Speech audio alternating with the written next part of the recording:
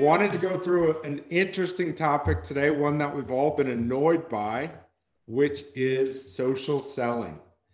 And so, Quincy, you would have some interesting opinions here. We've all been kind of spammed on social, commented to death, uh, in mail, DMs, whatever it is. I've never been stalked by a salesperson on Instagram. I'm very happy about that.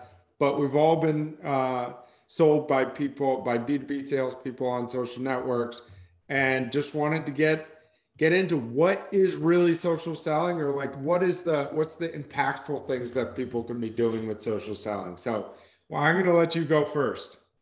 All right, cool. Yeah, so I think so I want to start this off and say I'm not completely the bad guy, right? Like I think that it can have benefits, but like my sort of issue or annoyance, I should say, with social selling is that too much of it today is templatized and it's too one dimensional and one sided, right? Like, so if we think of traditional sales, like you're supposed to have conversations, you're supposed to be a good listener, right?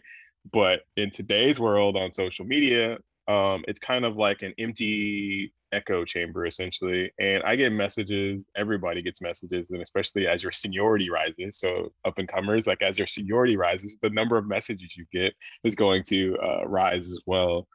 But there's no listening, right? There's a script, there's a long thing to fill out or to read or to comb through. And then the follow up messages. Did you see my last message? I'm going to send you this long thing again. And then it's a week later. Did you see my last message? This is the Yeah. last time I'm going to contact you with this long script again. And I just And think you're like, that. I hope it is. I hope it is.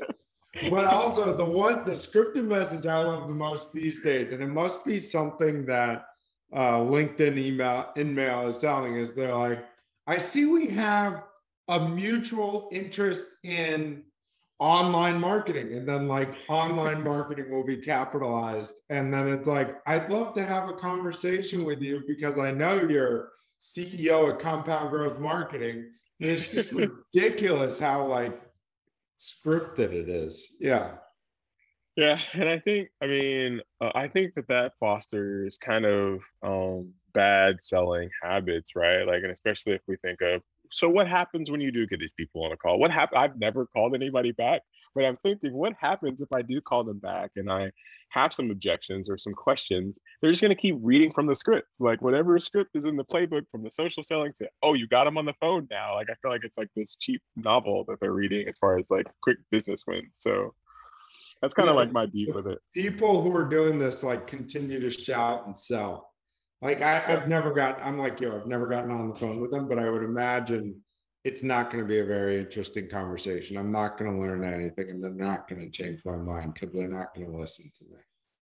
exactly. And so I'm curious to know kind of like um your view on it, just because again, am it becomes noise. I tune it out, but like Yeah. you had some valuable input with regards to like maybe some benefits to it. Yeah, so I actually have seen some benefit to it. And I think social selling is something that you really want to leverage the entire sales team, right? That can start driving more top of the funnel the more you get your company to engage on social. It's not necessarily just the CEO or just one person at the company doing it. I think it's most effective when it's done by many.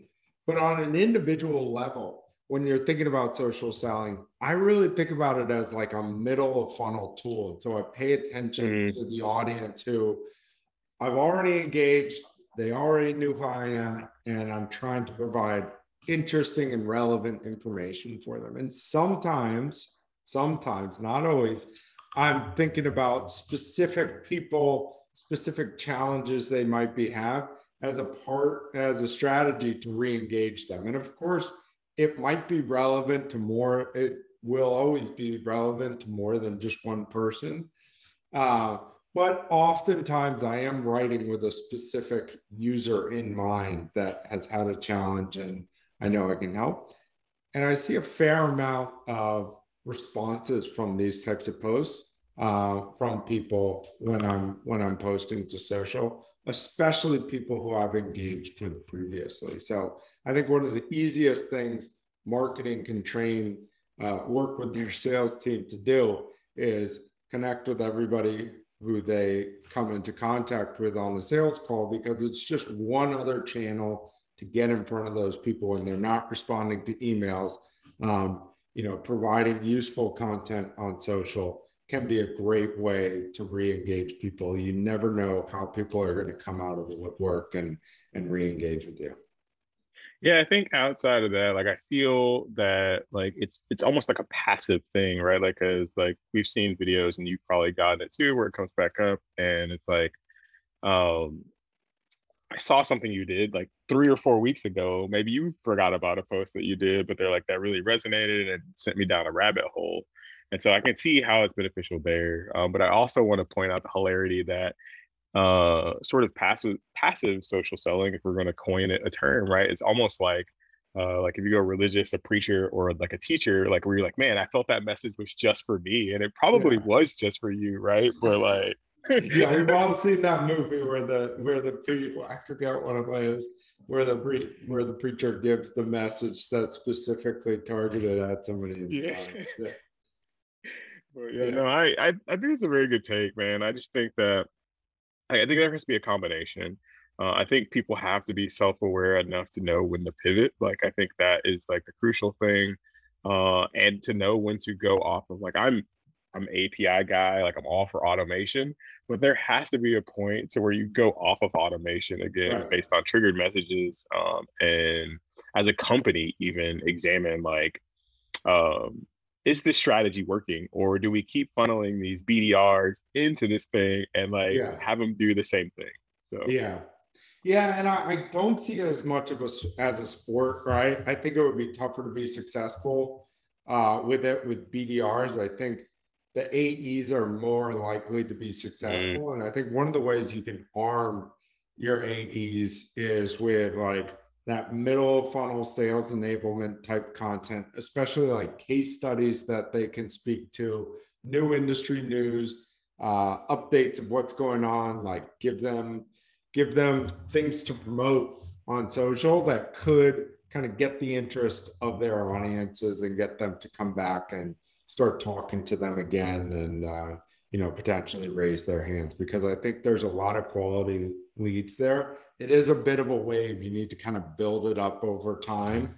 It's not going to happen overnight, and it will start out with a trickle, but over time you can really build up uh, a nice rapport with your audience, and drive a lot of leads that way.